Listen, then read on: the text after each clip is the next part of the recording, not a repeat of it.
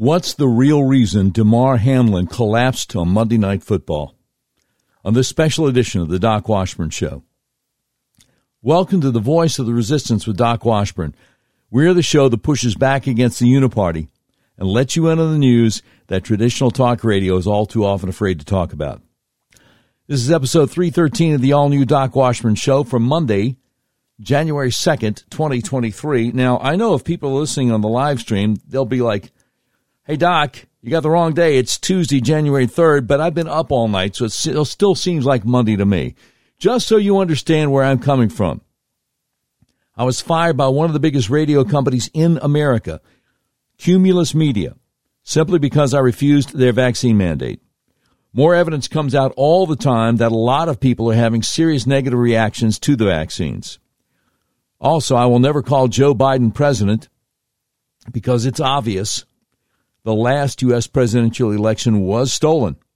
I will never pretend a man can become a woman, and I will never forget about the January 6th political prisoners most Republican politicians refuse to even mention. And August 8th, 2022, the day the Biden regime's secret police conducted an unprecedented and unconstitutional raid on the home of a former president of the United States, is a day that shall live in infamy.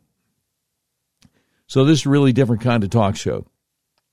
We're unmasked, uncensored, and unfiltered. If you'd like to support what we do, go to our website, docwashburn.com, click on the button that says Become a Patron, and please remember to subscribe to our podcast so you don't miss an episode. All right, today's episode of the Doc Washburn Show is called When the Conspiracy Theories Come True, Part 2. What are they doing to us? As I was preparing for this episode Monday evening, a friend of mine texted me and said, I don't know if you guys are watching Monday Night Football. 24-year-old Buffalo Bills player Damar Hamlin collapsed on the field. They had been doing CPR on him in the last 10 minutes. Well, I wasn't watching TV. I was trying to get ready to do this. But I went to check it out, and it was pretty scary. So I'm going to tell you all about it. And I'm going to say some things that will upset some people. First of all, a young man named Damar Hamlin was playing football for the Buffalo Bills. He's a safety. On a routine play, he tackled Cincinnati Bengals wide receiver T. Higgins. It was a routine tackle.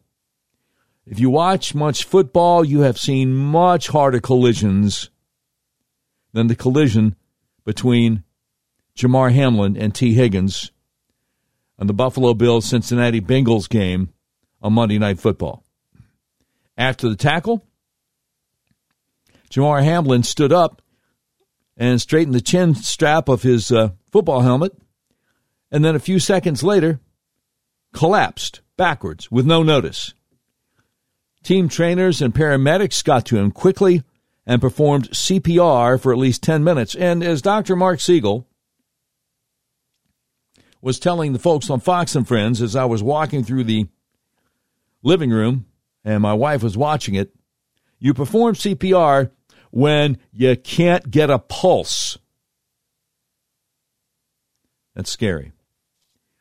Hamlin was also given oxygen. He was intubated and administered an intravenous solution, an IV. He was transported to the University of Cincinnati Academic Health Center at roughly 9:25 p.m. Eastern, that'd be 8:25 p.m. Central, and was reported to be in critical condition, having gone into cardiac arrest. The players were in shock. The coaches were in shock. The announcers were in shock. There was a conference call with media late Monday night. I've got a screenshot of the text about the conference call. Hope you're all hanging in there. Please share this with your local media. We have shared with a group of national media as well. Please join us for a media conference call at midnight Eastern Time tonight. Dawn Aponte, NFL Chief Football Administrative Officer,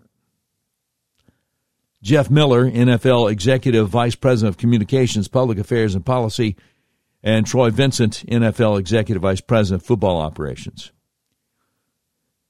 And this is from the Frisch Report, which says, NFL conference call with media, Troy Vincent says coaches and players were traumatized by what they saw on the field. That was clear. If you've seen any video from Monday Night Football, it was clear. You had grown men, big guys in tears. Frisch Report continues. Troy Vincent says neither head coach nor the players discussed resuming tonight's game. Troy Vincent said, and I quote, "Look, I've never seen anything like it." Okay, so there's that. Now, I want to go to Joe Buck and Troy Aikman with Scott Van Pelt on ESPN. And it got real.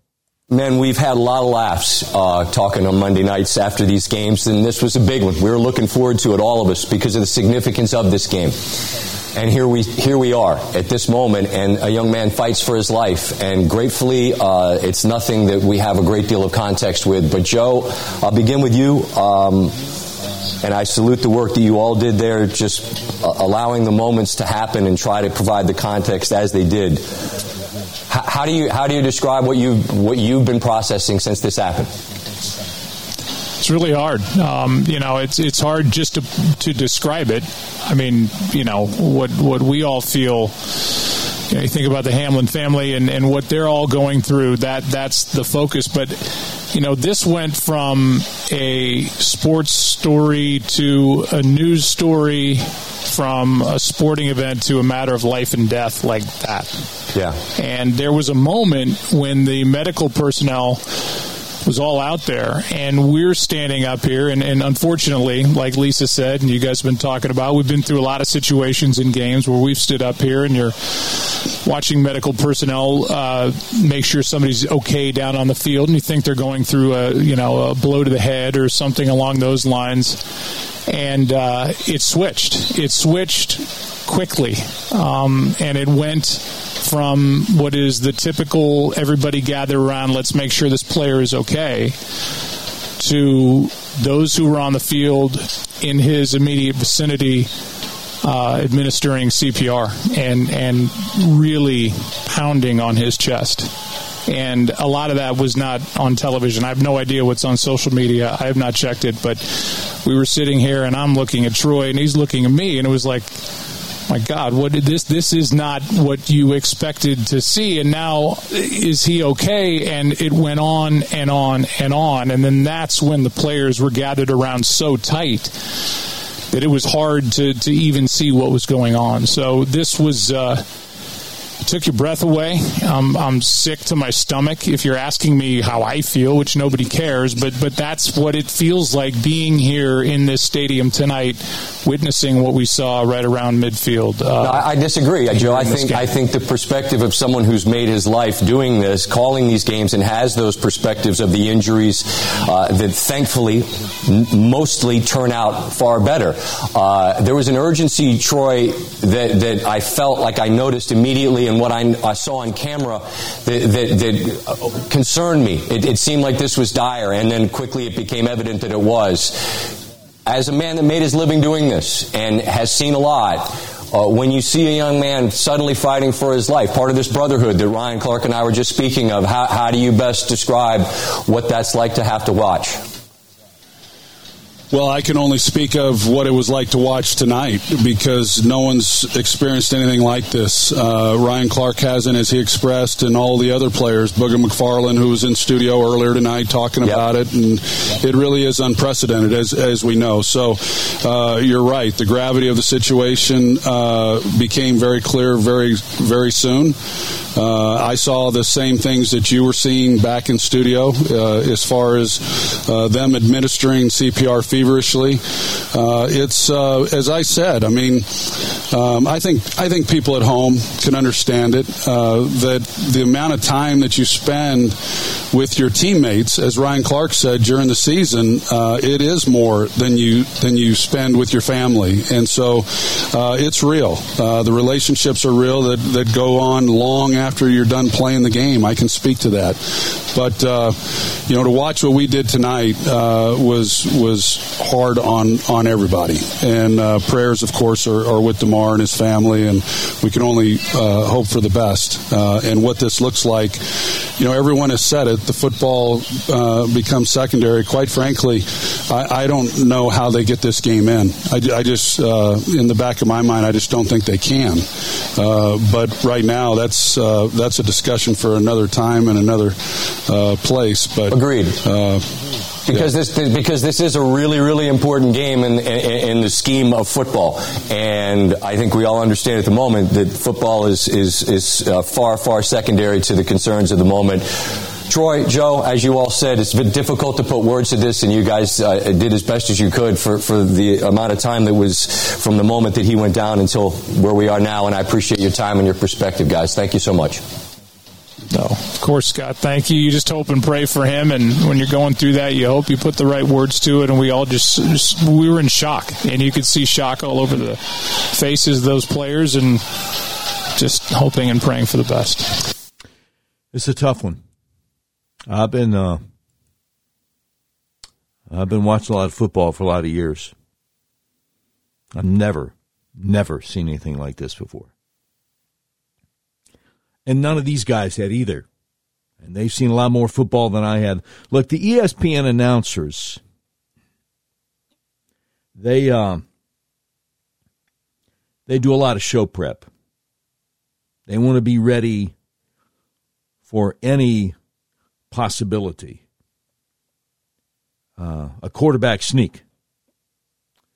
Or was supposed to be a punt or a field goal, and then they the offense fakes out the defense and does something different. That they're trained to be ready for anything.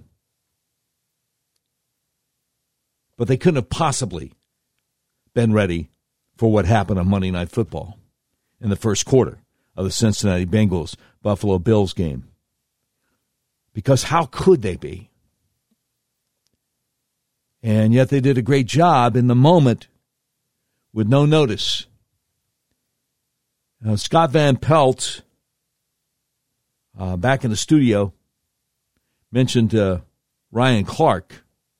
So I want to share with you his conversation with former NFL safety Ryan Clark about the situation with current safety for the Bills, Damar Hamlin.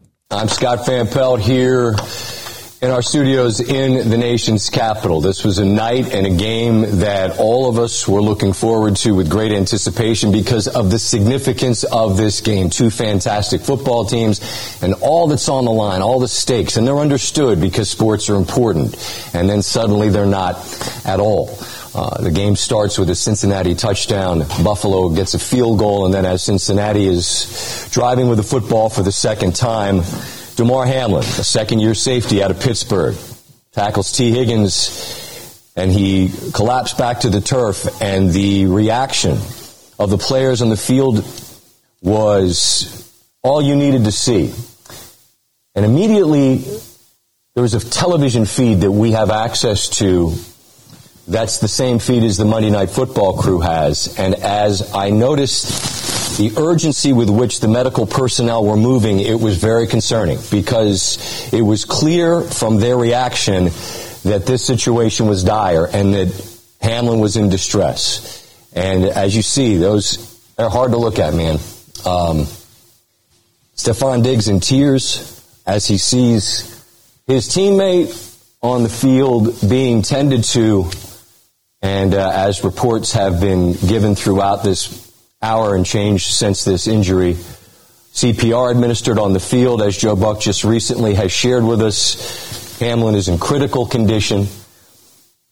You see the prayers, and we join them in lifting up this young man's name in prayer in the hopes that hopefully there's better news to come here very, very soon. Ryan Clark is with us. And Ryan, this is as heavy as it gets. Yeah. This is a night we look forward to. Mm-hmm. And now here we sit. And I just ask, as a member of this brotherhood, as a guy who dealt with his own health issues and scares, what words can we even put to this? What would you share? I think the first thing, this is about Damar Hamlin. Mm-hmm.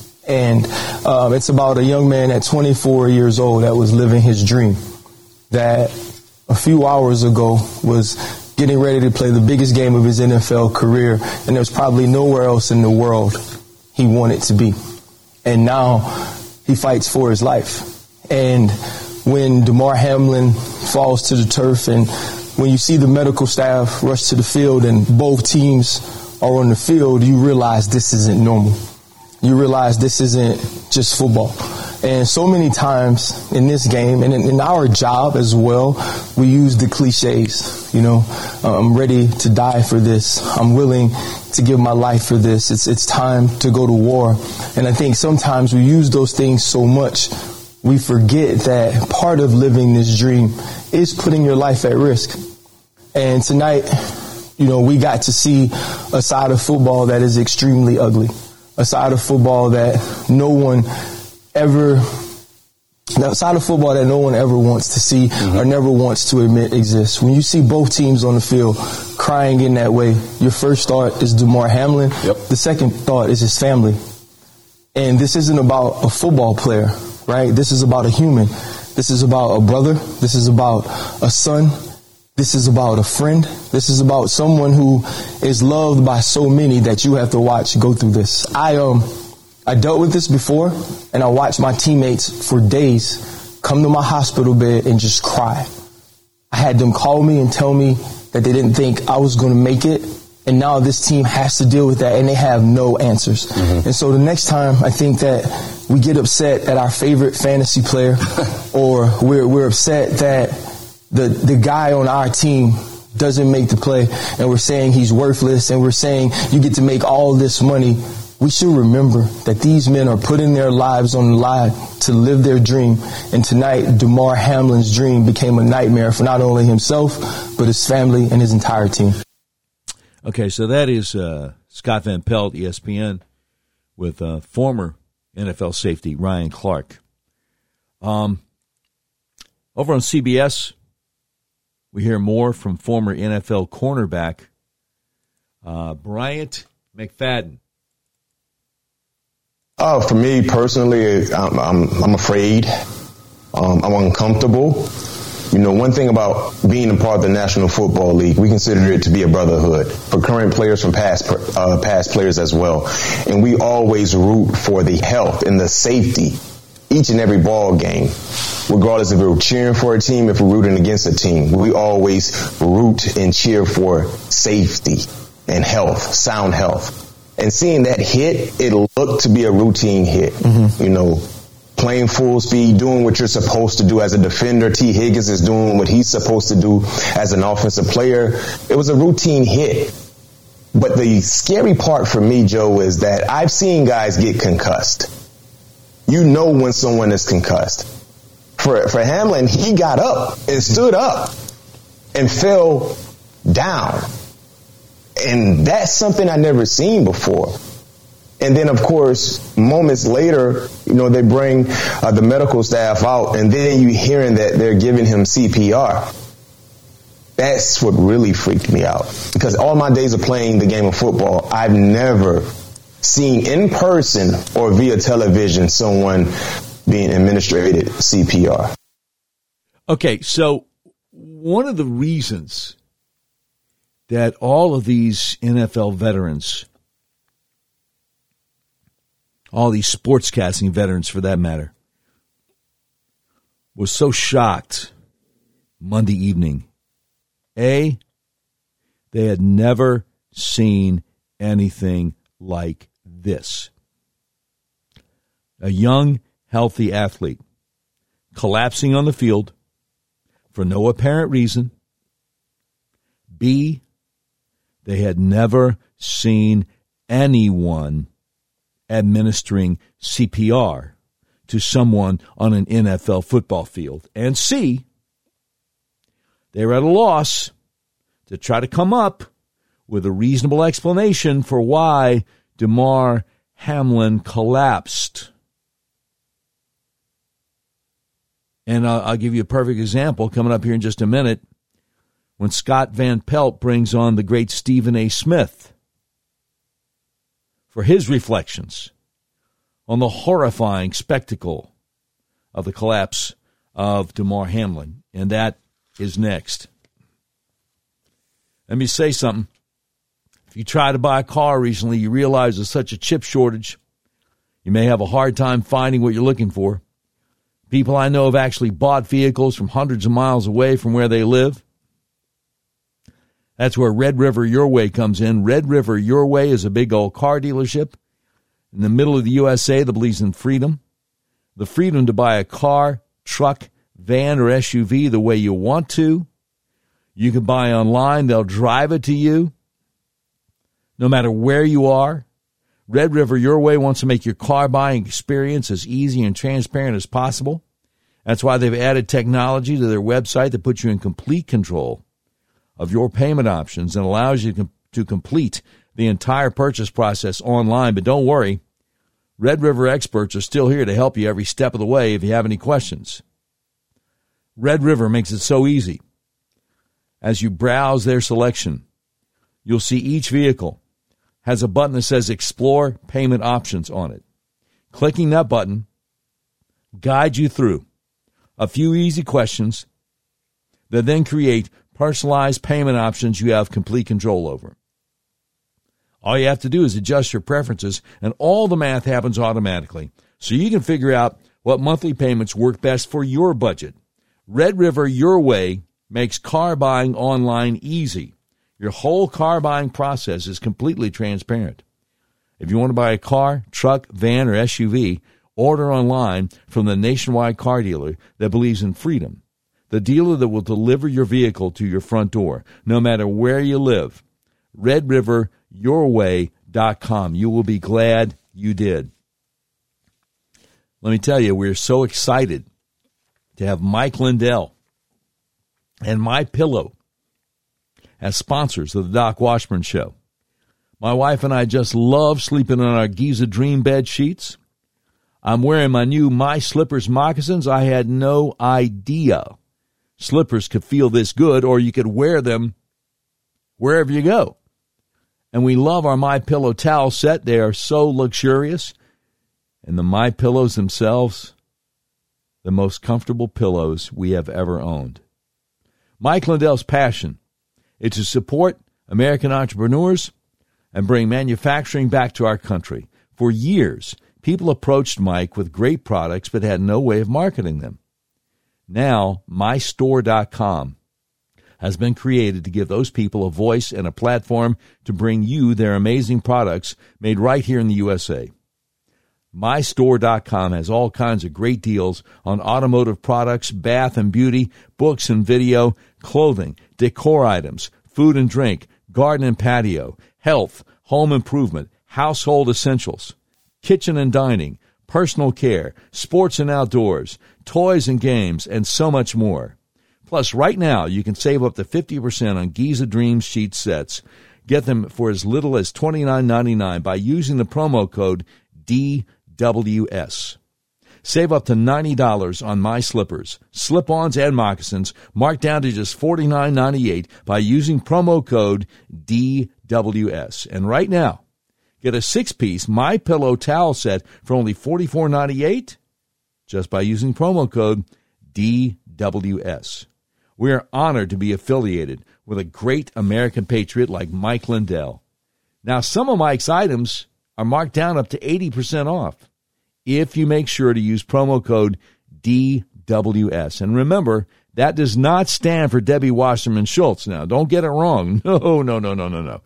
DWS, the promo code, stands for Doc Washburn Show. MyPillow.com and MyStore.com. We are proud and honored to have them as partners with the Doc Washburn Show. All right. So Scott Van Pelt brings on the great Stephen A. Smith to talk about the situation with Damar Hamlin collapsing on an NFL football field in Cincinnati, Ohio on Monday Night Football. Your feelings? I was scared to death. To see him get up and then fall back down. Right. It was scary. You know, we've been watching the NFL, covering the NFL for decades, Scott, and we've seen concussions. We've seen people sit still, scared that they may have been paralyzed because they've gotten hit and what have you. I don't recall ever seeing anything like this. To see him make a tackle, to get up, and then literally collapse, then his legs start shaking and what have you. It was just, you're not trying to be too vivid. You're just trying to make sure you accurately depict in real time what you witnessed. And, you know, it was scary. It was incredibly sad to see the players crying, the Stephon Diggs of the world and others, Josh Allen having to be consoled by Joe Burrow and others. You just know that it just reminds you, we hear so much as reporters, as commentators, as pundits, as people who get paid to chronicle this league, and the tremendous athletes that bless you know, this league with their presence. We constantly talk about, or we hear about them talking about family, and then you see something like this and you realize how real it is. Not that we didn't know, obviously, covering these sports for so many years, but to witness it and to witness the camaraderie and the love and the concern that was in the faces, written all over the faces and the bodies of everybody involved, particularly every member of the Buffalo Bills and the Cincinnati Bengals. It's just a harsh reminder of the violence that exists in this sport. Whoa. Violence that exists in this sport. What does that have to do with anything? Damar Hamlin was not the recipient of violence that exists in this sport before he collapsed. What, Stephen A., what are you talking about? How a play, we all know that a play can end a career, a play can end a season. Wait.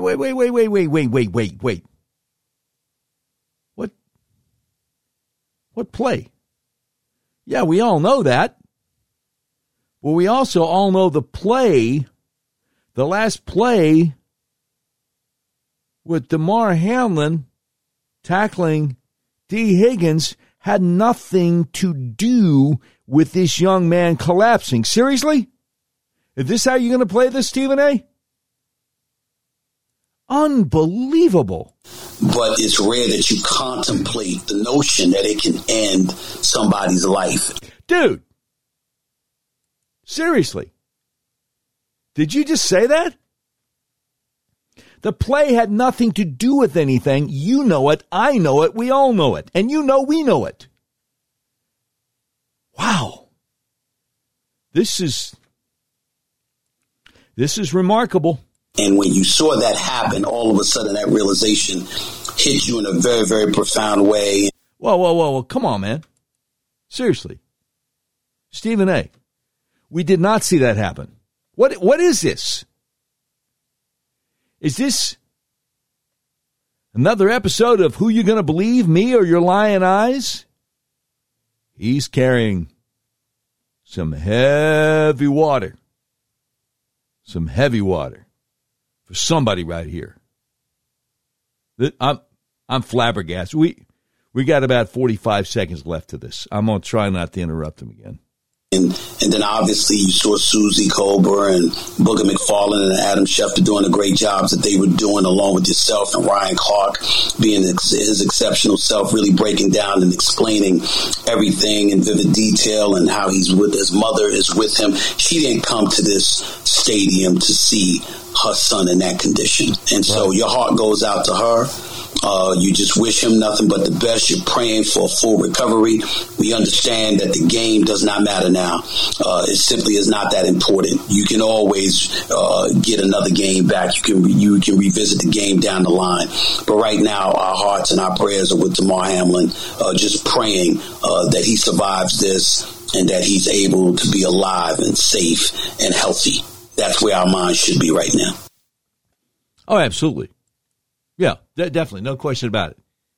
That's where our minds should be right now. But if we thought for one moment, listen to me, if we thought for one moment a simple, nonviolent tackle in an NFL football game would be enough to make a young man collapse and go into cardiac arrest, I guarantee you the NFL Players Union will be demanding tackling be outlawed and flag football be instituted immediately. There's no question.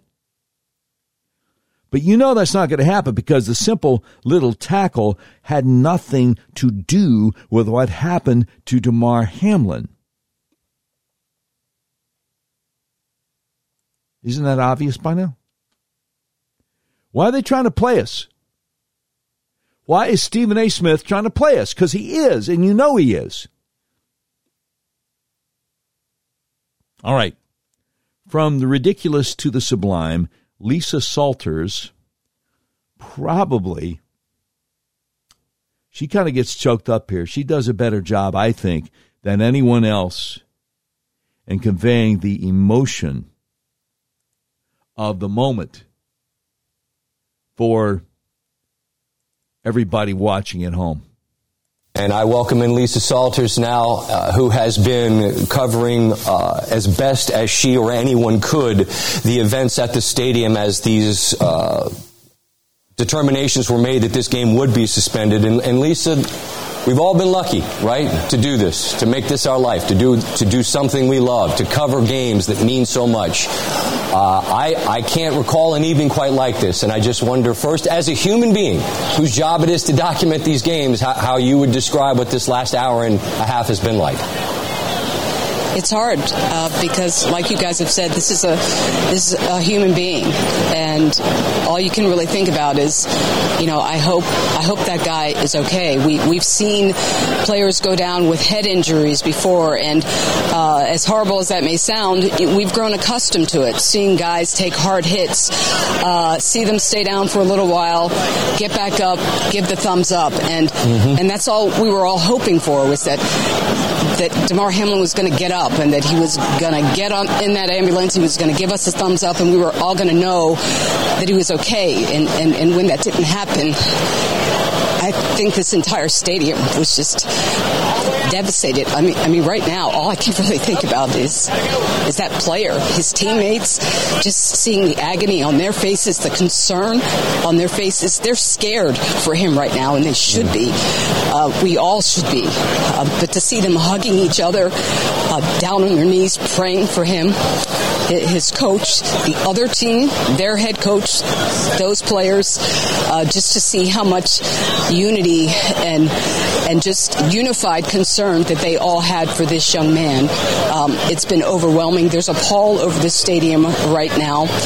Like you said, Scott, you come to work, we're expecting to see the game of the season, and what we got was so terrible, but that doesn't really matter. All that really matters is Damar Hamlin and his family, and we just can't say it enough that we hope that he's okay.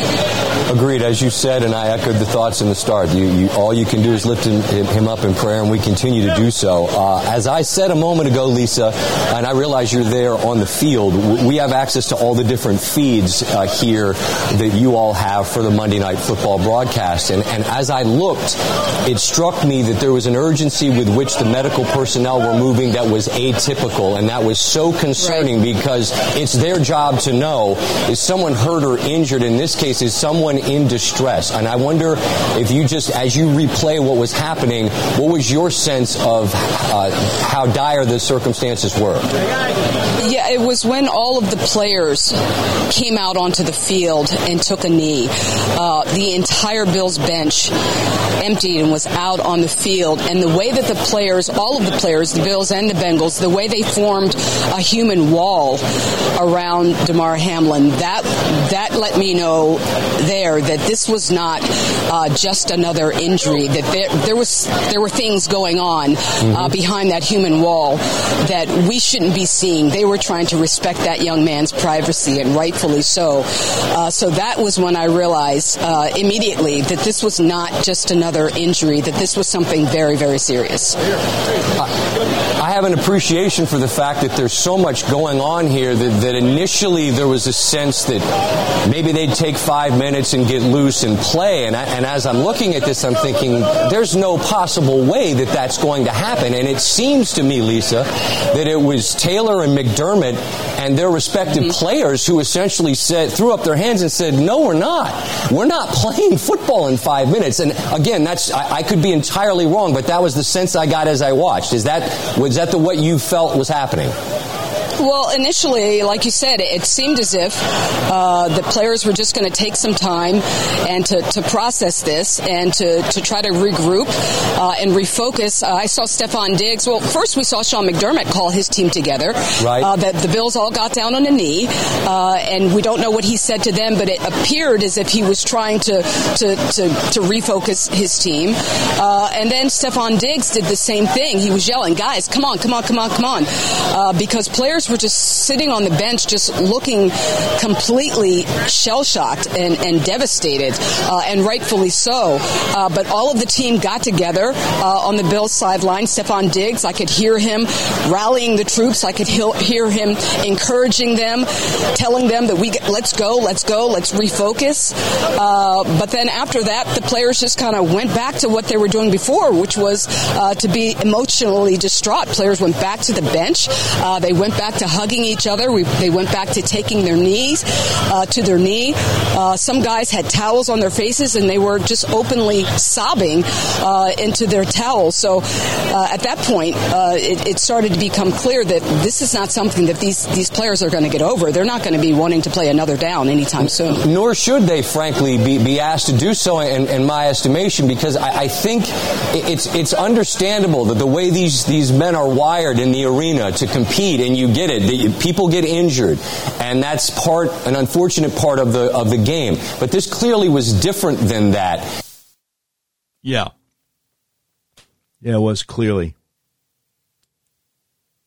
different than that. I don't know about you, but when Lisa was getting choked up, I was getting choked up. So Damar Hamlin has been very much involved in children's charities, providing underprivileged kids with Christmas presents. Started back when he was in college, before he was making any money in the NFL. By all accounts, a really kind person who is interested in trying to help children. Okay, there's a guy named Dr. Brian Suderer. Got a lot of followers on his YouTube channel. He's a physical therapy doctor affiliated with the Mayo Clinic. So we have a clip of him trying to explain, as best he can, Damar Hamlin's injury. But guess what? Dr. Brian Suderer with the Mayo Clinic doesn't even want you to consider for even a moment. What we just witnessed tonight is one of the most rare things we can see in sports medicine, as Damar Hamlin went down with what appeared to be cardiac arrest after taking this hit on the field. Welcome back, everybody. I'm Dr. Brian Suter, and on this channel, I try to teach you about the sports medicine world and give you some insight into what we see on the field. What we saw happen tonight is not related to any sort of vaccines. This is almost certainly something called commotio cordis. Oh, okay. So you've seen the patient. And you know for sure, even though hundreds, perhaps thousands of young, healthy people have been dropping like flies, not this one. Not this one. Soccer players all over Europe on video dropping like flies after they get the vaccination, but not this one. Huh? That's what you're telling us, Dr. Brian Suter of the Mayo Clinic? We got obituaries now for at least a year and a half of high school and college-age football players who had been recently vaxxed or recently boosted and all of a sudden died suddenly. There's a whole documentary out, died suddenly, over on Rumble. But not this one, huh? I'm sorry, I can't listen to the rest of this garbage. He's talking about how extremely rare it is, but he knows exactly what it is. No. So I got kind of curious about Dr. Brian Suterer in the Mayo Clinic. I looked at Dr. Brian Suterer's Twitter feed. And I saw what he said back on December 27th, 2021 on Twitter about Dr. Peter McCullough's appearance on the Joe Rogan show. Dr. Brian Suterer said, supporting the World Health Organization, the CDC, Dr. Fauci, etc., doesn't sell or get clicks. Notice all these so-called gurus popping up on Joe Rogan's show and other outlets are mainly against mainstream medicine because it sells. He says McCullough gets zero press if he were pro-vaccine, anti-hydroxychloroquine, etc. Really? Really, Dr. Brian Suterer? Fauci gets zero press? The CDC gets zero press? The Mayo Clinic gets zero press? Really? I'll get to the Mayo Clinic in a minute, but speaking of Fauci, this guy is like Fauci is the guy. Dr. Brian Suterer there implying that Fauci is the guy to listen to, not Dr. Peter McCullough. Okay, let's listen to Fauci. People should not be walking around with masks. Do you know he said that? People should not be walking around with masks. That's Dr. Anthony Fauci. Okay? Let's see what else he said. Let me just state for the record that masks are not theater. Oh. Masks are not theater, so I guess they're the real thing. Okay. Okay, Dr. Fauci, what else you got? Wearing a mask might make people feel a little bit better. Oh. So they are theater. Might make you feel a little bit better. Well, what else we got Fauci saying? Masks are protective. Okay, so they do protect you. Okay. All right, thank you, Dr. Anthony Fauci. Masks are protective, he says. Okay, what else? But it's not providing the perfect protection that people think that it is. Wait, it's not providing the perfect protection people think that it is. Okay. Dr. Fauci, you give me whiplash up in here, man. Hard to keep track. There has not been any indication that putting a mask on and wearing a mask for a considerable period of time has any deleterious effects. Oh, I know that's a lie. Yeah, it's not good to be walking around breathing your own carbon dioxide all day long. I know that's a lie. Okay, maybe Fauci thinks so, too. There are unintended consequences. People keep fiddling with the mask and they keep touching their face. And can you get some schmutz sort of staying inside there? Of course. Oh. You get some schmutz. That must be like a term they use in the North. Of course. Okay, well, Fauci, I mean, this is the guy now that the Mayo Clinic thinks is just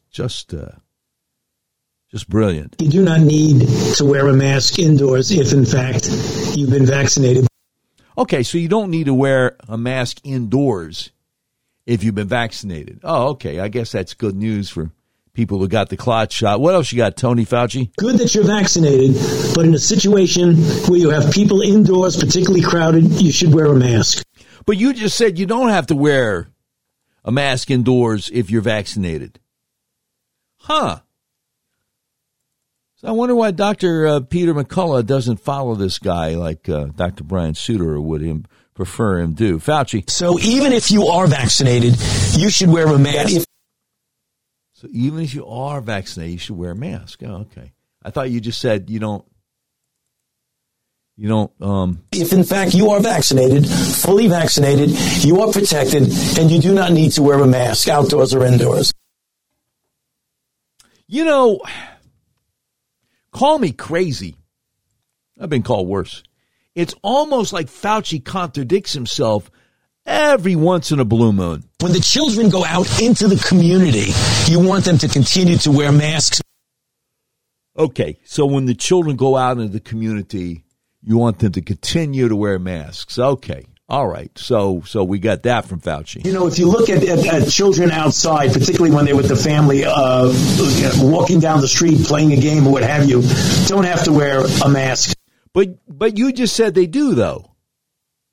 That's the weird thing. That's the crazy thing. Fauci. The Academy of Pediatric actually makes that recommendation that children should be wearing masks from 2 years old onward. Okay, so you don't have your own opinion. Just the Academy of Pediatrics says that.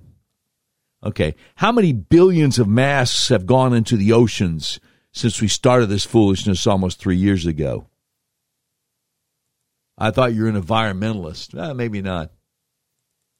So what's the deal, Fauci? And you're asking now, if your child is a member of your household, can you walk outdoors with your child without a mask? According to that chart, the answer is yes. See, according to the chart, Fauci's acting like he doesn't have any common sense. He can't just tell you what he thinks. So he points to the American Academy of Pediatrics. He points to a chart. He's like, hey, don't look at me. Don't blame me for the advice, right, Fauci? But the child can't, not to beat it to death. Yes. Okay. The child can't. Savannah there over at the Today Show.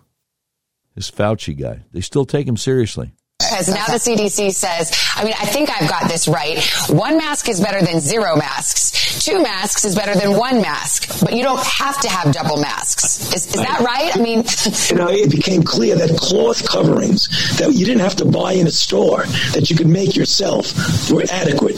And then you want it to fit better. So one of the ways you could do it, if you would like to, is put a cloth mask over, which actually here and here and here, where you could get leakage in, is much better contained. And are you a double masker, Dr. Fauci? It looked like you are.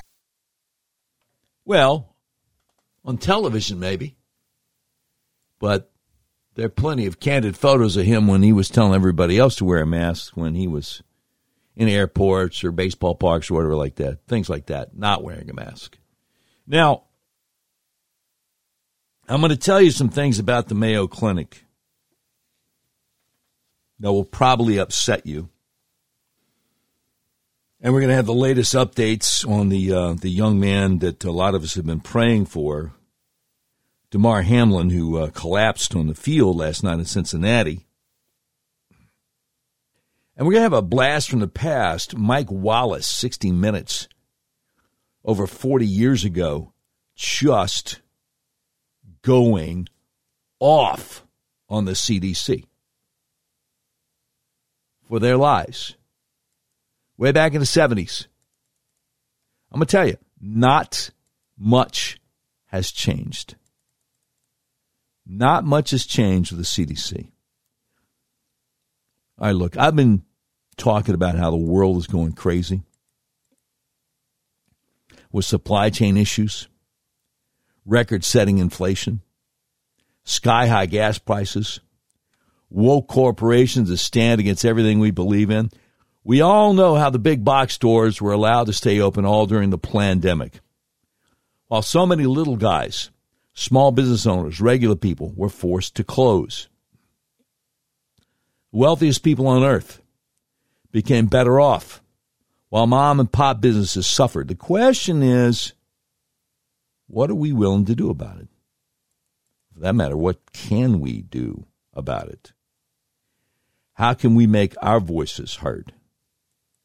Well, we can make a big difference by voting with our dollars. Why continue shopping at big box stores if you can get the items you need from a family-owned company?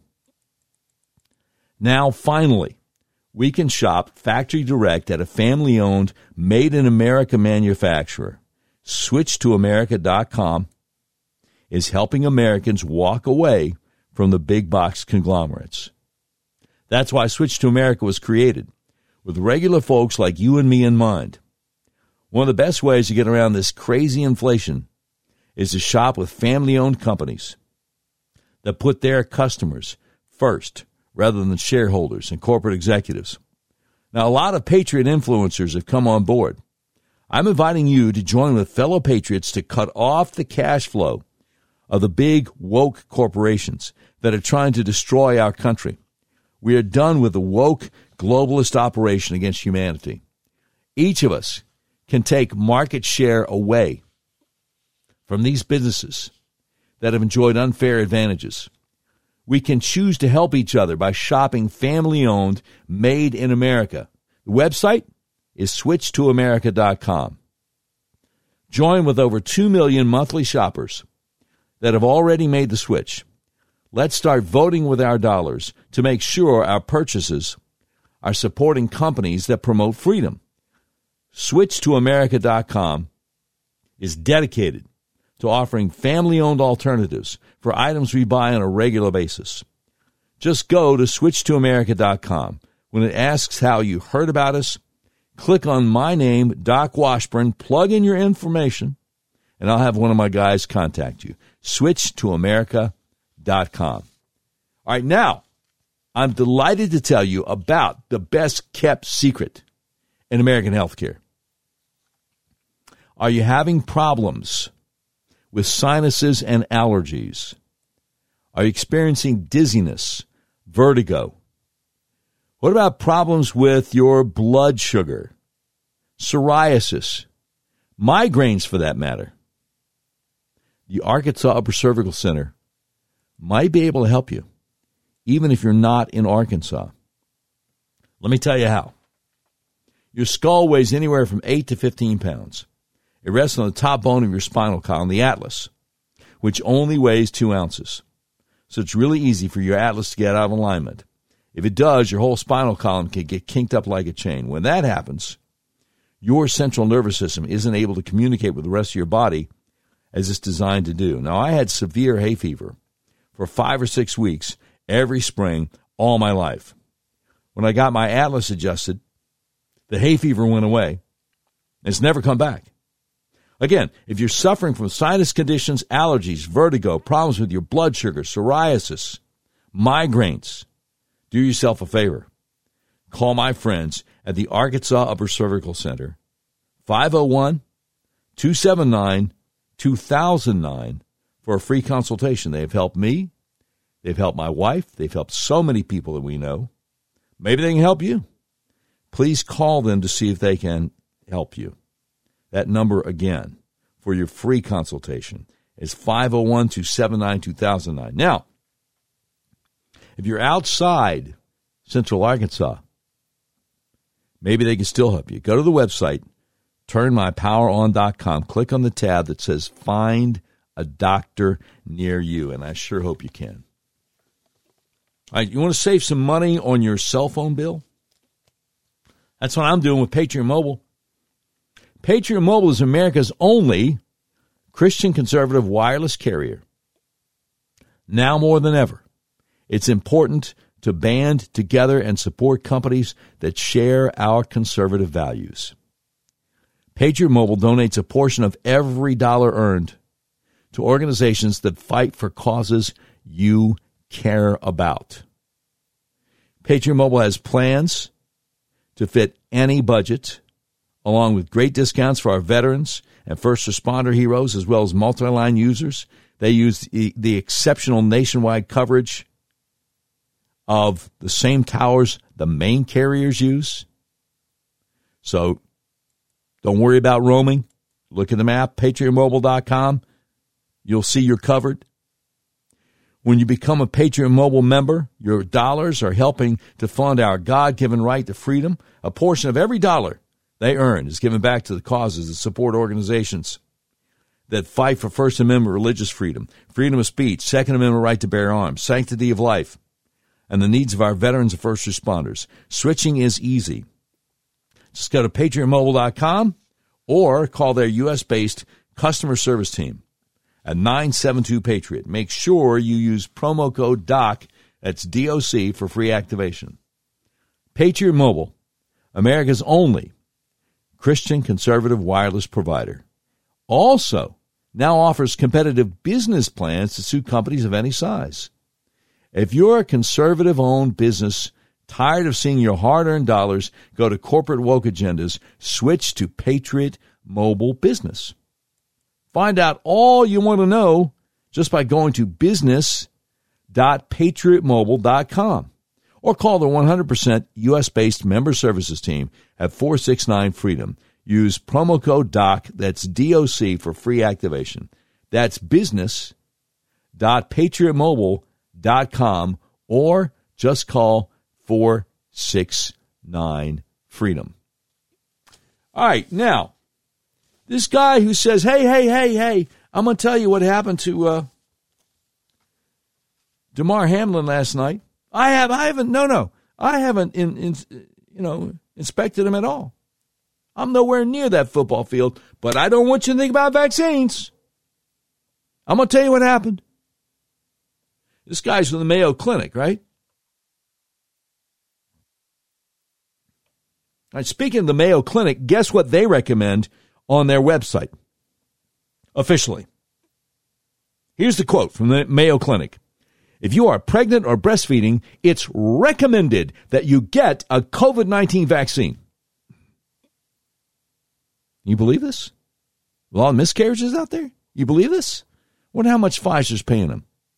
They say the overall risk of COVID-19 to pregnant women is low.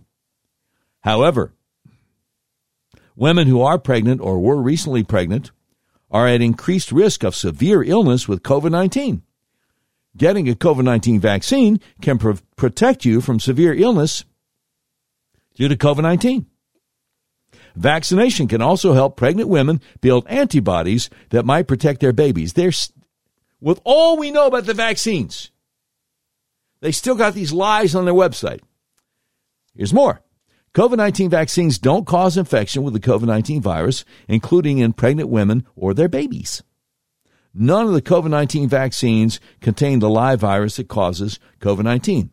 Research findings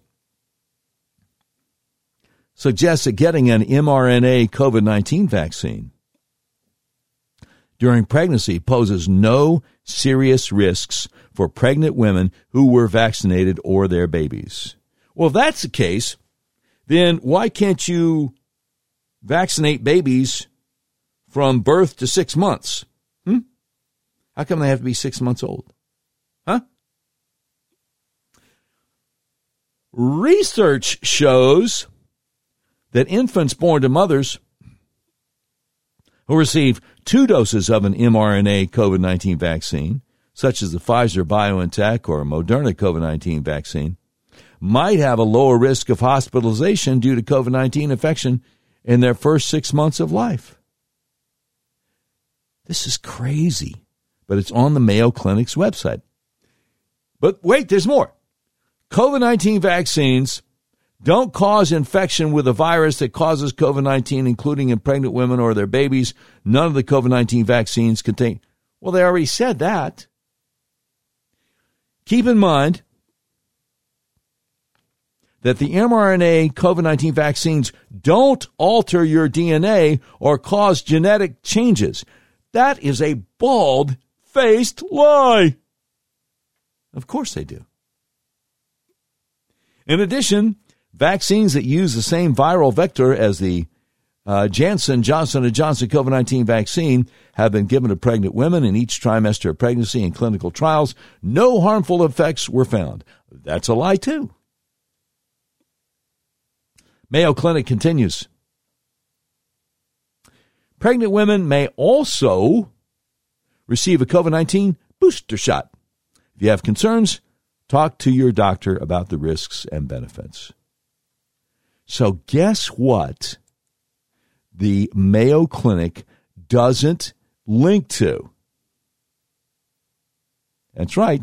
The research, they say, shows COVID-19 vaccines are not only safe for pregnant and nursing mothers, but may actually be beneficial for their babies. Gee whiz. I wonder if they don't link to the research because it doesn't exist. I'll tell you what kind of research does exist.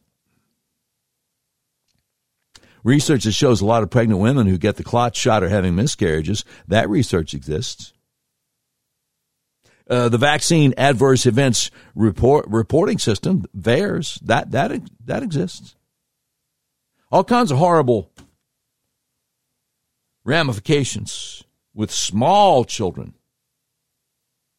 That's on the VAERS system.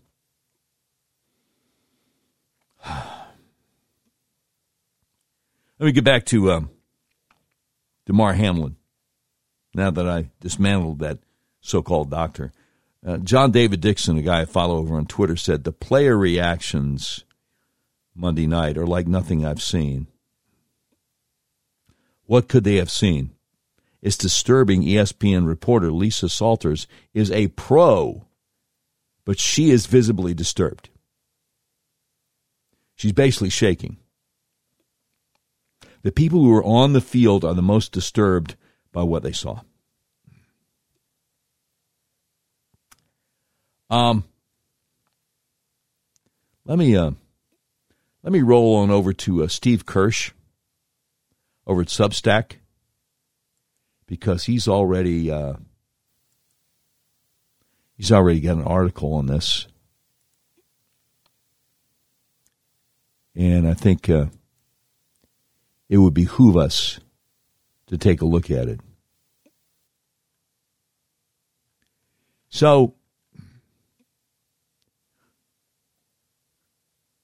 he says this was called unprecedented on ESPN. Hamlin has been intubated and currently listed in critical condition. He said all the announcers said they'd never seen anything like this in the NFL. This was a joint decision by both the NFL and the players to stop the game. That is unprecedented. When we think about it, I mean, they've had injuries before, but not that stopped the game. Steve Kirsch says, one of my nurse friends wrote, how often has a young, healthy football player that didn't take that hard of a hit had a heart attack or a stroke? A tackle really made his heart stop? Yeah, like Dr. Schutterer said. How? How's that happen? After decades of hard hits in the NFL, this has never happened. He says CPR was administered for 9 minutes. Normal is 3 to 5 minutes. After 10 minutes, you're basically dead. Dr. Peter McCullough said we will not know for 24 hours whether he will bounce back. He could make a full recovery.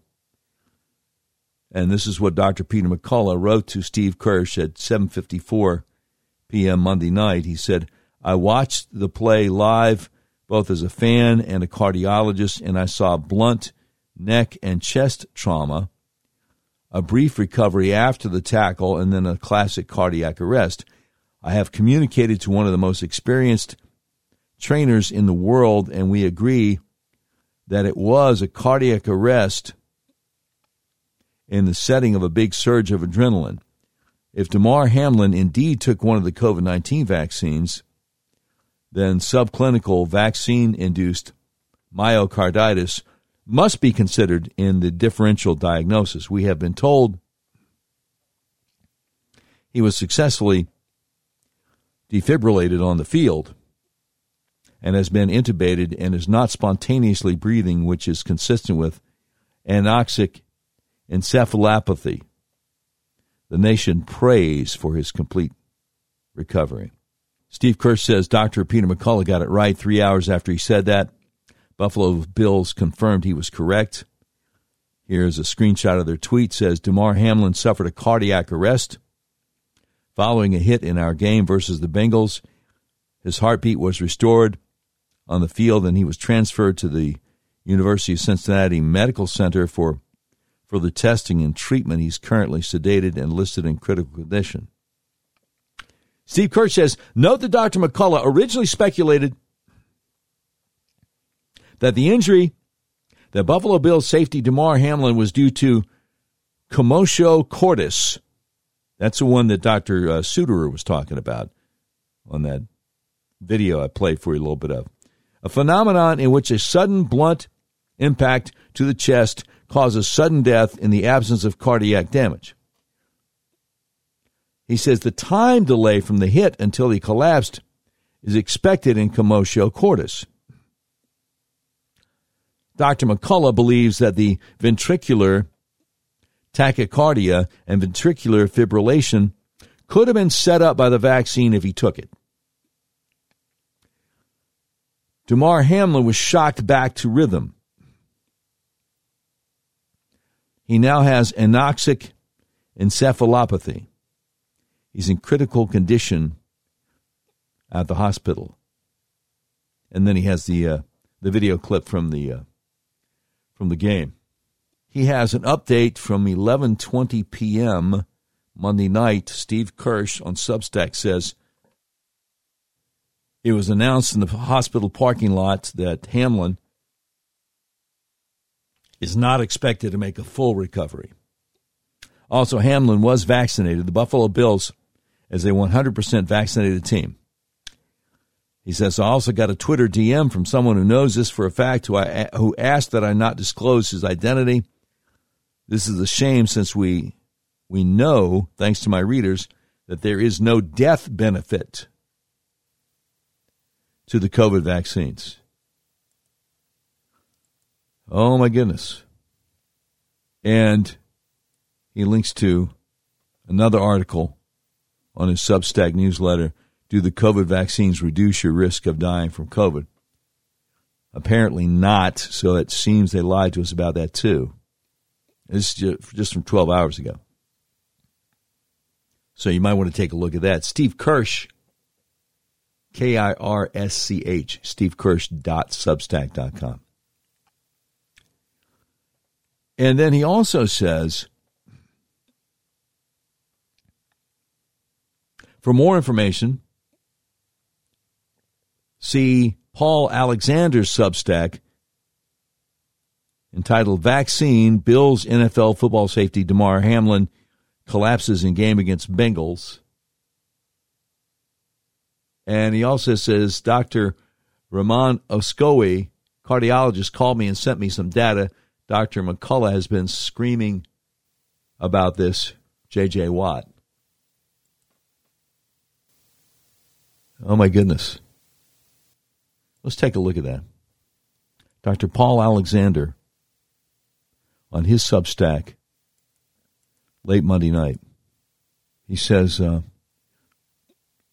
dying just before dawn and why the surge in catecholamines may be the reason, and we strongly argue for this surge in dopamine, epinephrine, and or norepinephrine as we begin to wake.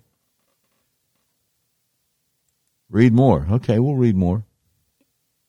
He says, if you If you haven't listened to Dr. Peter McCullough as a cardiologist who is board certified in internal medicine and cardiovascular disease, you should. I think when this settles out, he will get a Nobel Prize for medicine for his work on early treatment. I'm proud to be part of his team and his move and success in saving lives. Oh, my goodness. So he links to the epochtimes.com, EPOCH, epochtimes.com. From October 20th, 2022, people dying in their sleep linked to vaccines, explains Dr. Peter McCullough, cardiologist.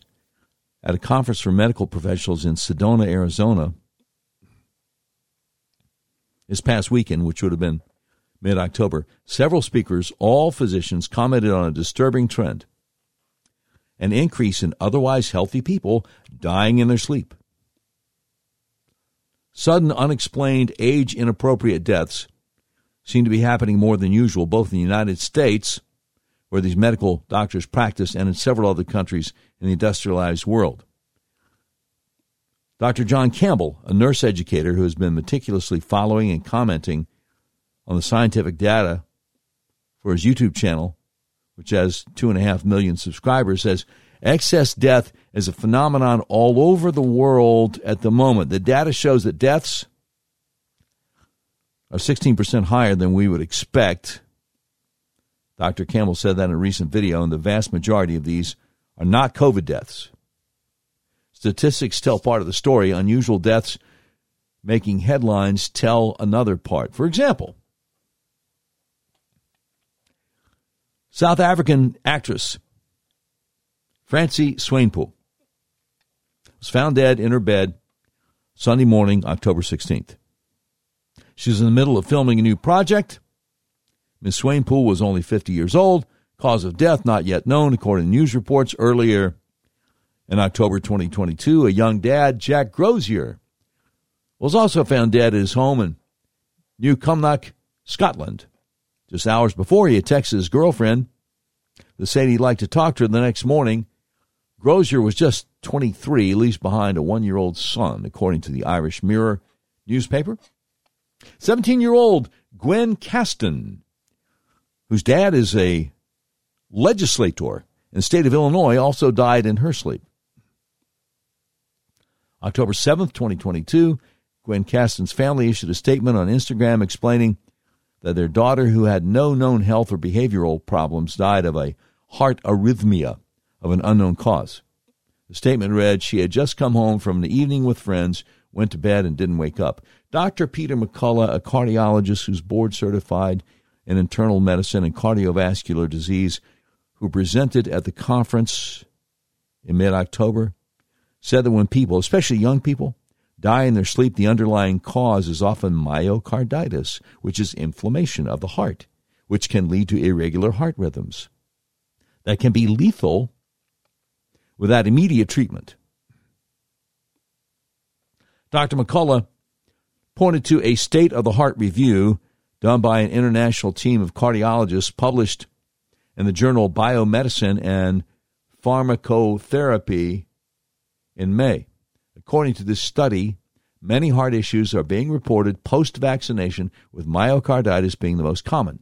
The scientists wrote, while myocarditis is the highest reported cardiovascular ramification, other serious complications are also being increasingly reported.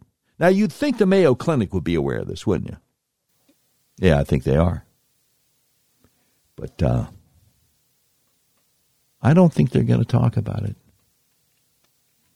I really don't. I would recommend you read the rest of the article, People Dying in Their Sleep, Linked to Vaccines, explains Dr. Peter McCullough, cardiologist, over the epochtimes.com, EPOCH.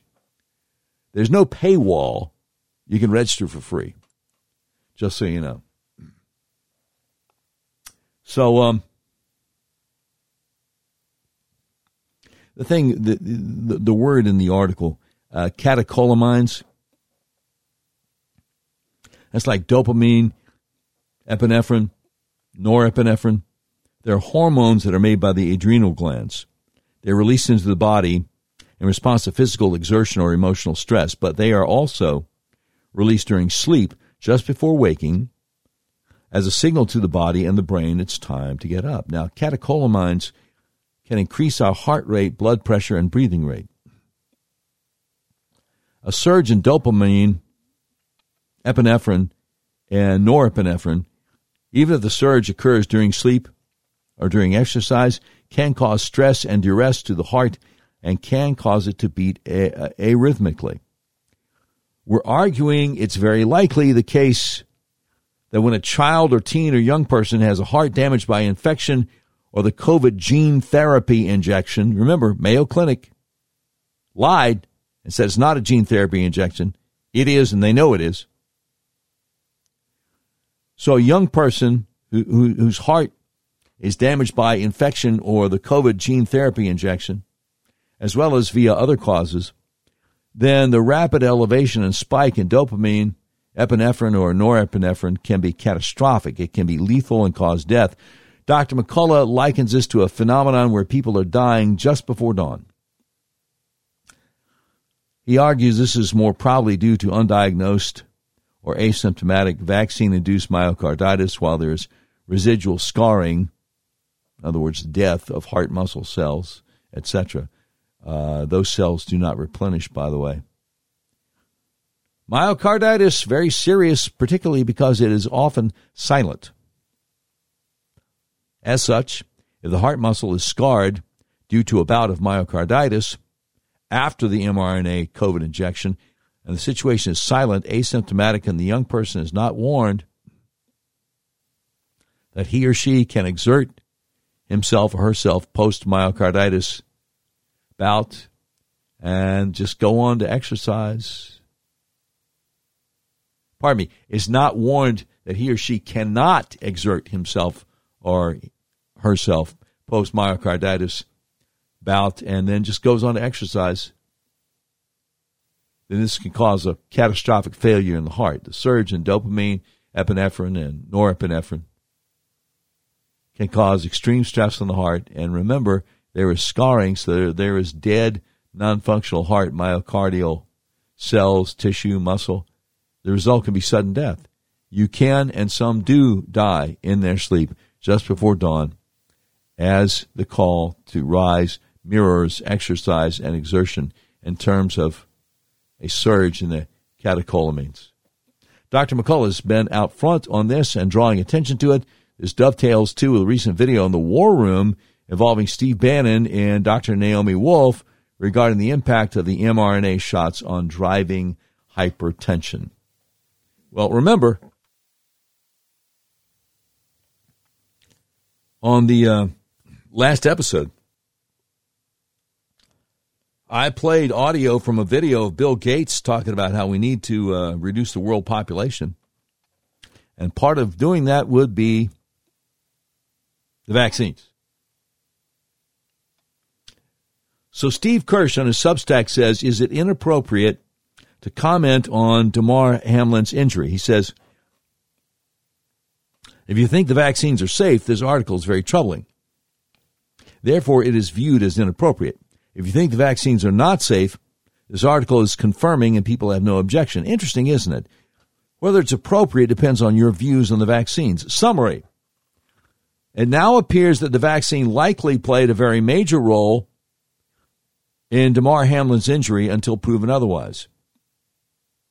This is basically simply based on statistics. However, I believe it's highly unlikely that there will be a proper autopsy where they examine Damar Hamlin's heart tissue similar to what they did in the Schwab study if he doesn't live. In America, we do not want to know what kills people. This is why there are virtually never any autopsies after someone dies post-vaccine, even if they die less than 24 hours after the jab. So we'll never know for sure because they don't want us to know what killed him if he doesn't make it. So deaths like this will continue because people don't want to upset the government's safe and effective narrative. I'm really troubled by that. I mean, I hope you are. Now, if you're like me, and you have seen many videos of young, healthy athletes collapsing on field, and you've seen countless news items of healthy young athletes dying suddenly, you naturally think, hey, I have an idea what might have caused Damar Hamlin to collapse on field. But if you mention anything like that on social media, people tend to remind you that he's fighting for his life. They tend to use a lot of cuss words against you. And they also tend to tell you you ought to be praying for him. The same people who are cussing you out with actual cuss words. You know, as if you must not be praying for him if you had the gall to suggest that the clot shot might have something to do with his collapse. By the way, did we have a lot of college and high school aged athletes dying suddenly before Operation Warp Speed rolled out the vaccines? No? No, I didn't think so. Also, are 94% of active NFL players vaccinated? Why, yes, they are. And 100% of the Buffalo Bills. But don't you dare even suggest that may have something to do with the dire situation Damar Hamlin found himself in Monday night. By the way, my wife and I have been praying for him, and we are hoping for a miracle. Also, on a somewhat related note, former Purdue and Jacksonville Jaguars offensive guard Uchechukwu Nwaneri collapsed and died at his wife's home in West Lafayette, Indiana, Friday, December 30th. Preliminary autopsy results indicate a possible heart attack. On September 1st, 2021, he went on Twitter and said, and I quote, okay, so let's get these vaccine mandates and vaccine passports up and running ASAP. We seeing children die daily from the unvaccinated selfishness. Pregnant women at risk too. Protect life, mandate the vaccine, jail anyone who refuses to protect life. That's sad. So he was gung-ho for the government taking people's rights away based on believing a lie, and it looks like that lie may have cost him his life. That's very sad. I pray the Lord will comfort his family.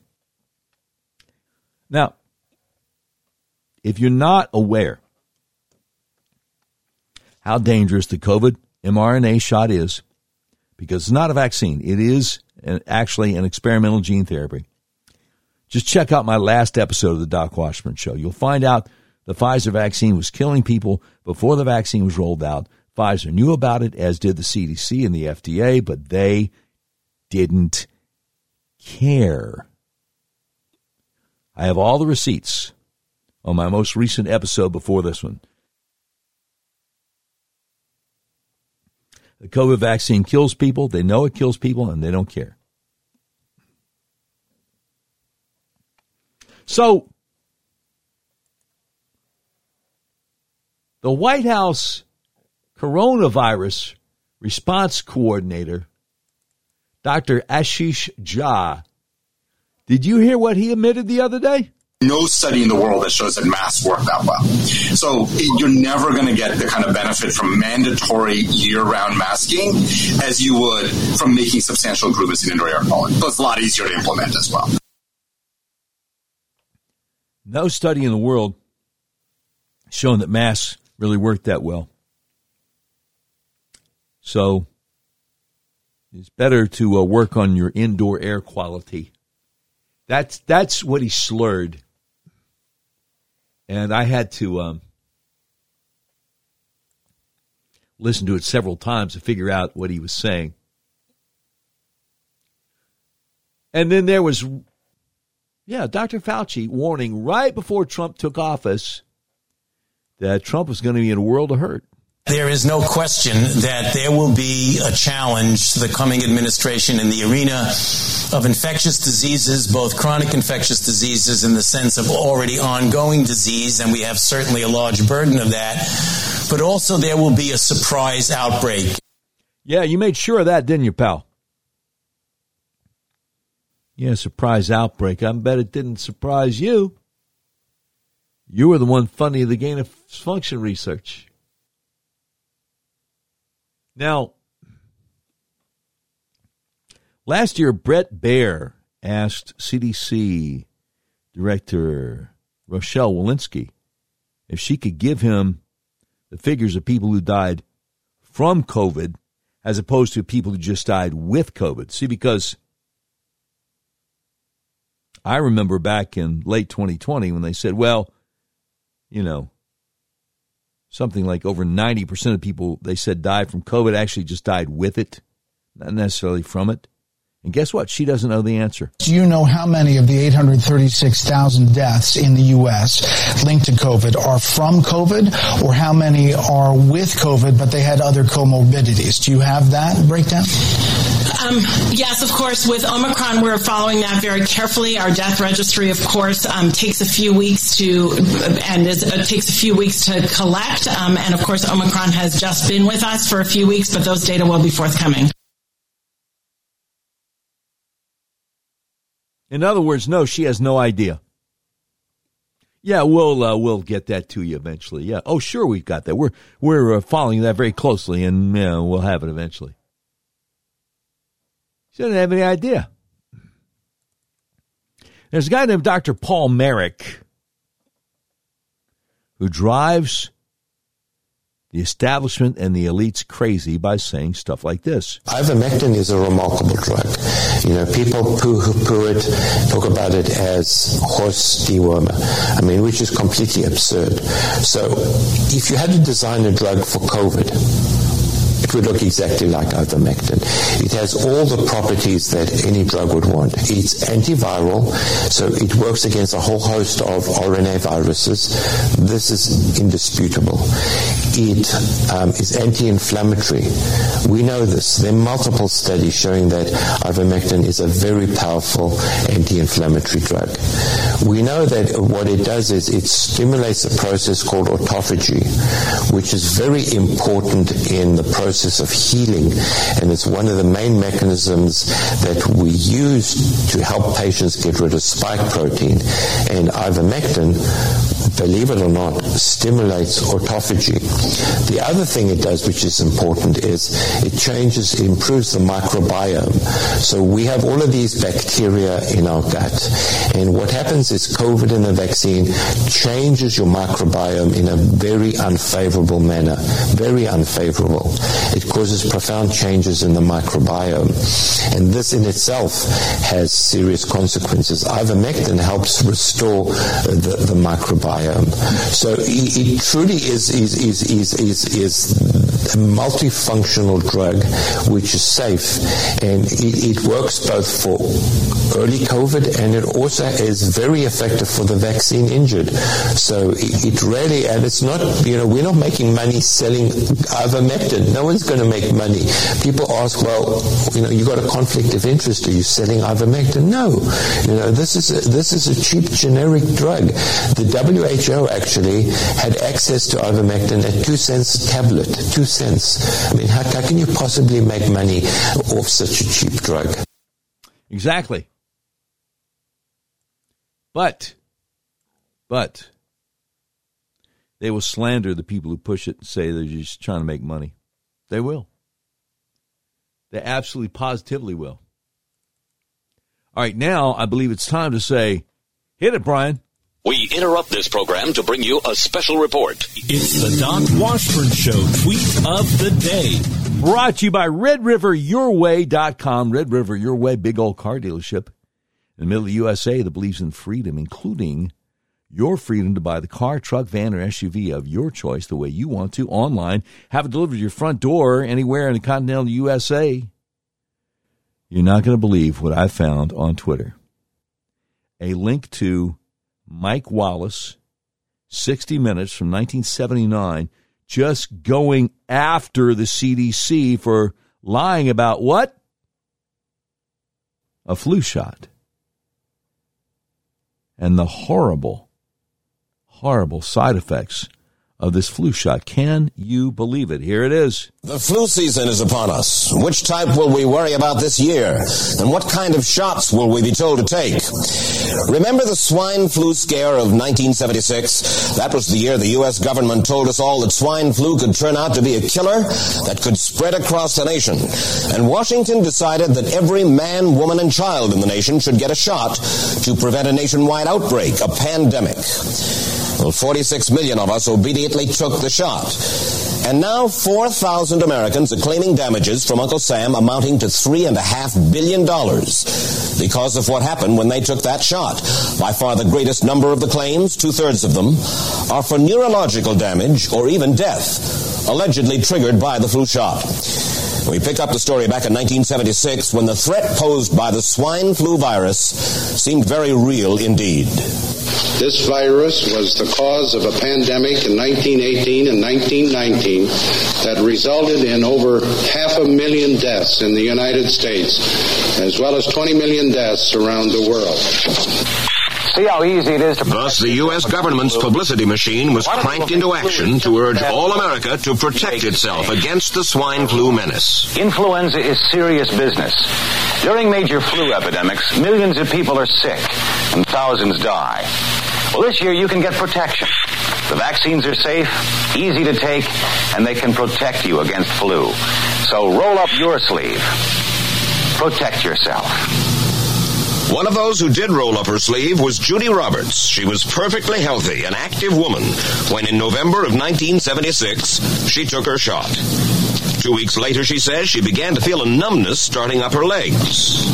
I joked about it at that time. I said, I'll be numb to the knees by Friday if this keeps up. By the following week, I was totally paralyzed. So completely paralyzed, in fact, that they had to operate on her to enable her to breathe.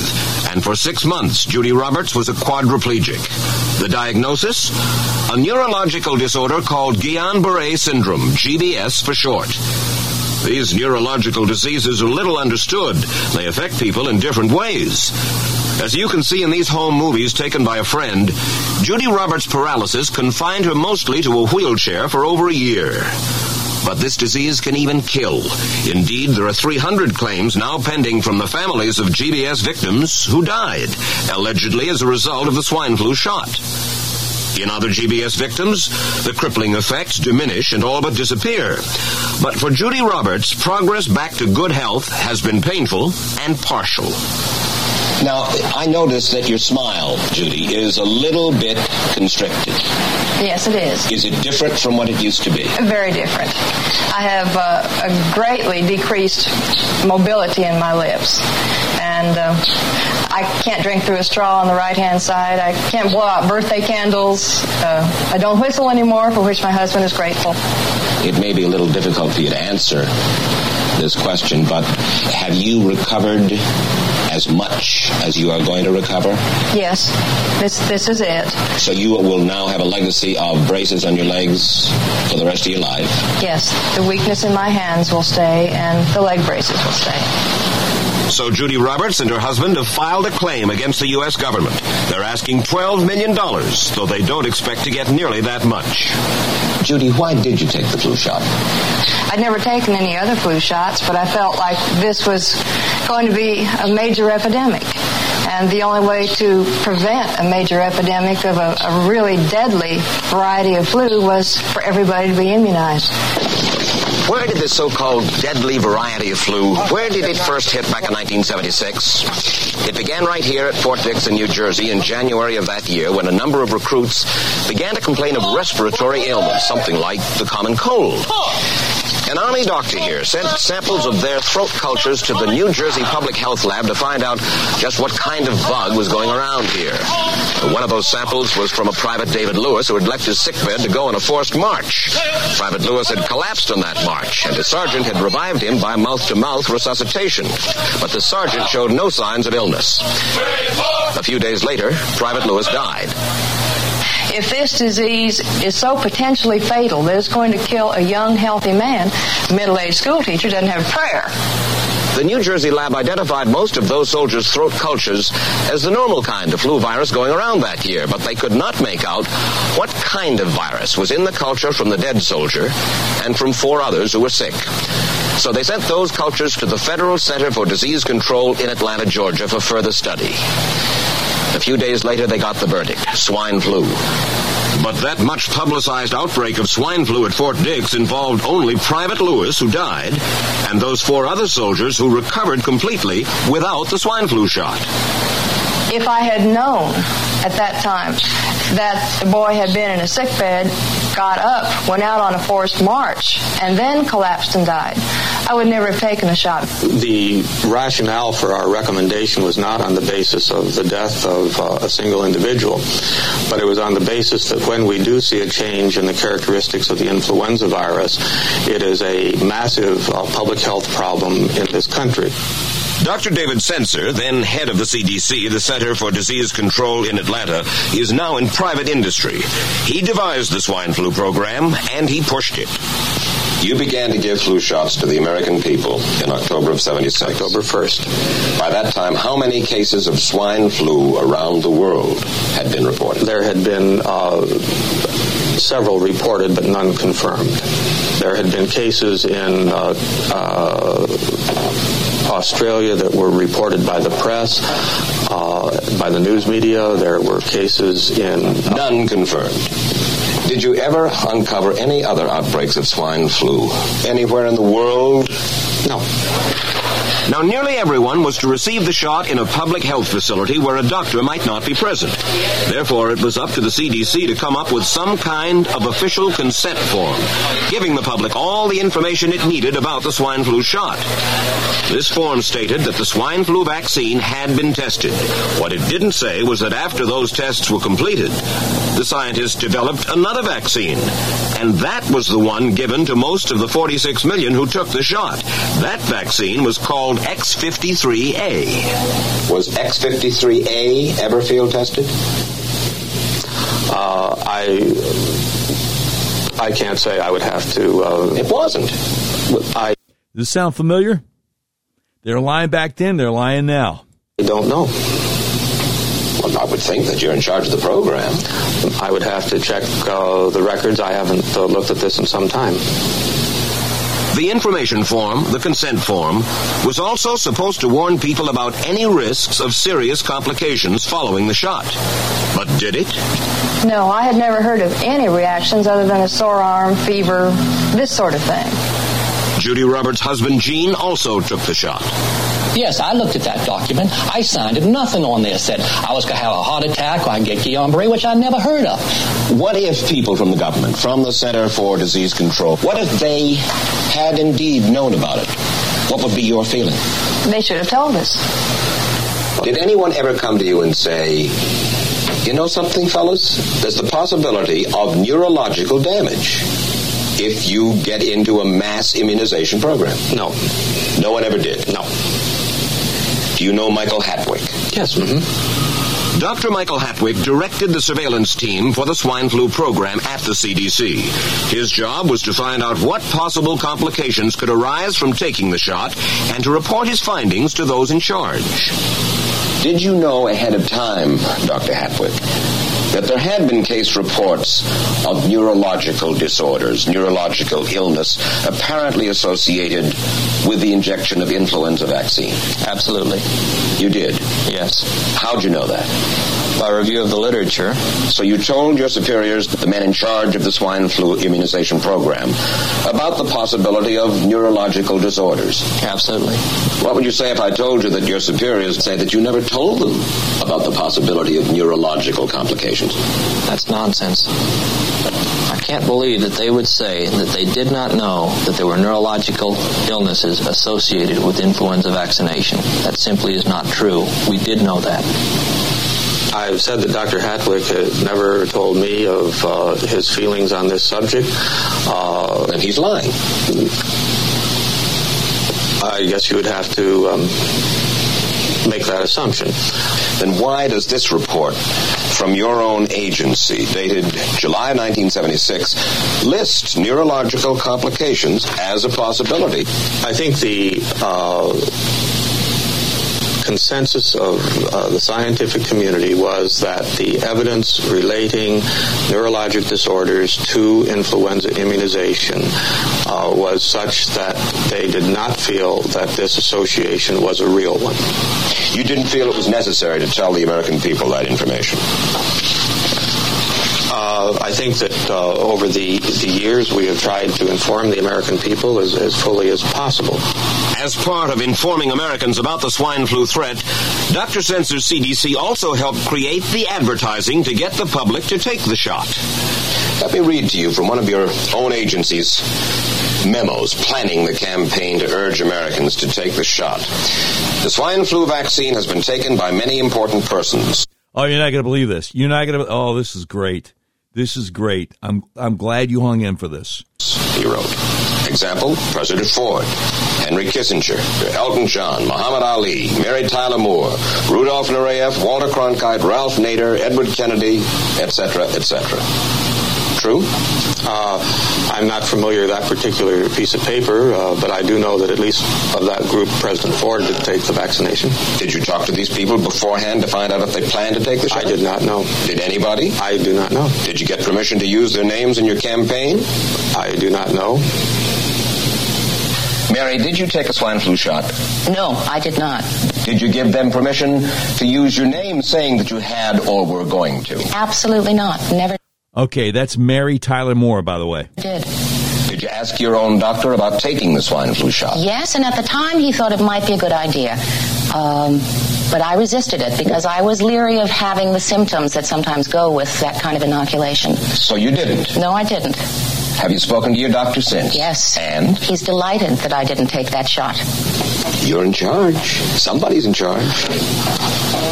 This is your advertising strategy that I have a copy of here. Who's it signed by? This one is unsigned. But you'll acknowledge that it was your baby, so to speak. It could have been from Department of Health, Education, and Welfare. It could be from CDC. I don't know.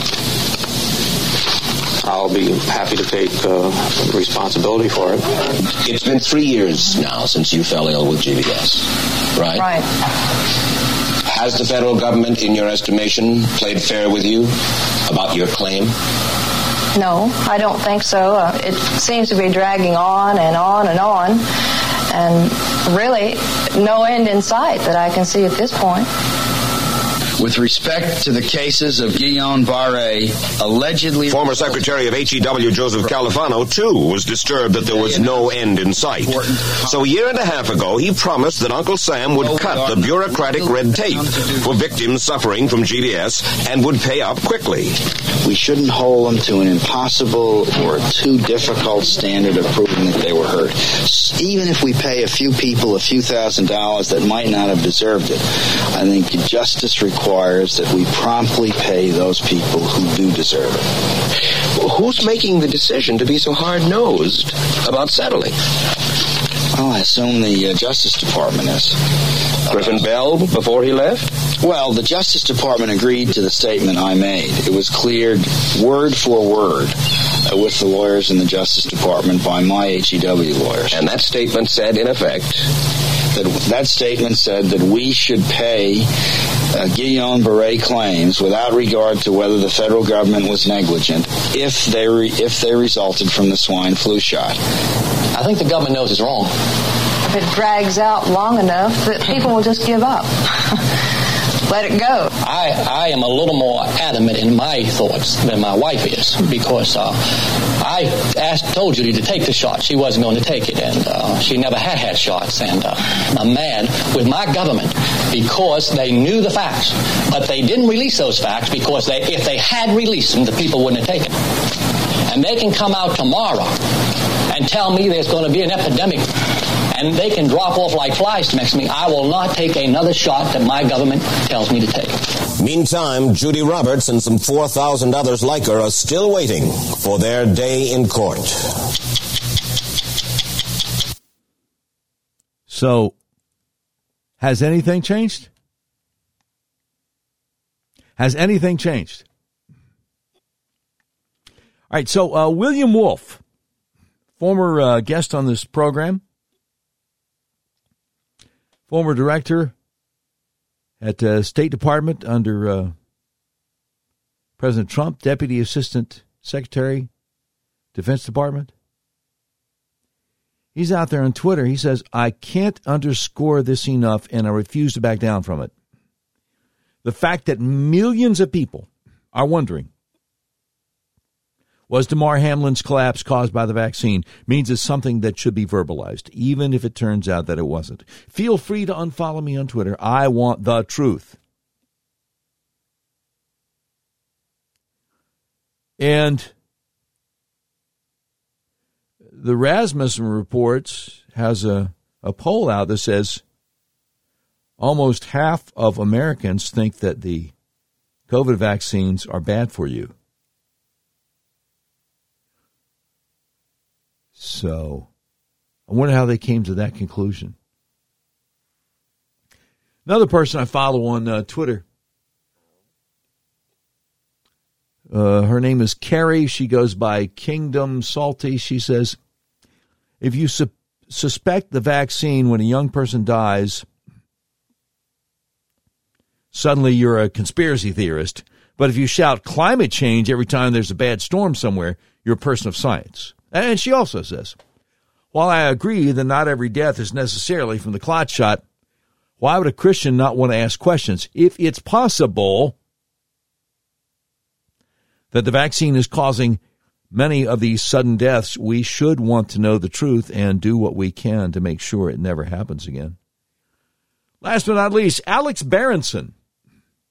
The great Alex Berenson, who's been coming on the Tucker Carlson show on and off since this whole thing got started almost 3 years ago. He says the spin is already starting. Commotio cordis? Commotio cordis is incredibly rare. It tends to happen when a ball hits a skinny 15-year-old in the chest. This is going to be a very big deal, and the media and the NFL will do whatever they can to avoid the obvious question about the vaccines. And he's got a screenshot here, Commotio cordis in humans, epidemiology. Approximately only 10 to 20 cases are added to the Commotio cordis registry yearly out of 350 million people. Until the late 1990s, it was hardly ever reported. It's thought that this increase in the number of cases is not due to an increase in incidence, but rather to greater awareness based on the 1995 New England Journal of Medicine report on Commotio cordis. Many more cases of it are now recognized as such, but still only 10 to 20 a year. Indeed, what was thought to be a uniquely North American phenomenon is increasingly being reported in other countries. Primarily affects young individuals, generally in adolescence. In the registry, the mean age is 15 years. There have been very few Commotio cordis victims over the age of 20. So, Alex Berenson says, I don't even want to talk about any of this right now. Damar Hamlin should be the only focus, but to see people already trying to spin this and to announce what questions are and what questions are not okay to ask is sickening. Enough. Amen. Amen. You know, I had a whole different show planned for Monday evening. And then, thank God, my friend Stephen Finnegan texted me about what had just happened on Monday Night Football, and that changed everything. So I stayed up all night putting all this stuff together. And it is an honor to be able to serve you. All right. You have been listening to episode 313 of the all-new Doc Washburn Show. The views and opinions expressed on the Doc Washburn Show do not necessarily reflect those of our advertisers, but they love us and we love them. Today's program has been produced by Tim Terrible, directed by Mick Messy. This has been a terribly messy production. Portions of today's show will be taken overseas and dropped. If you'd like a transcript of today's episode of the all-new Doc Washburn Show, simply peel the roof off a Rolls-Royce panel truck and send it to Mansour's Computer Solutions, 7th floor of the Ephemeral B. Smoot Building, Whitehall, Arkansas, in care of Sheriff Mansour Sempier X. And that's the way it is. Monday, January 2nd, 2023.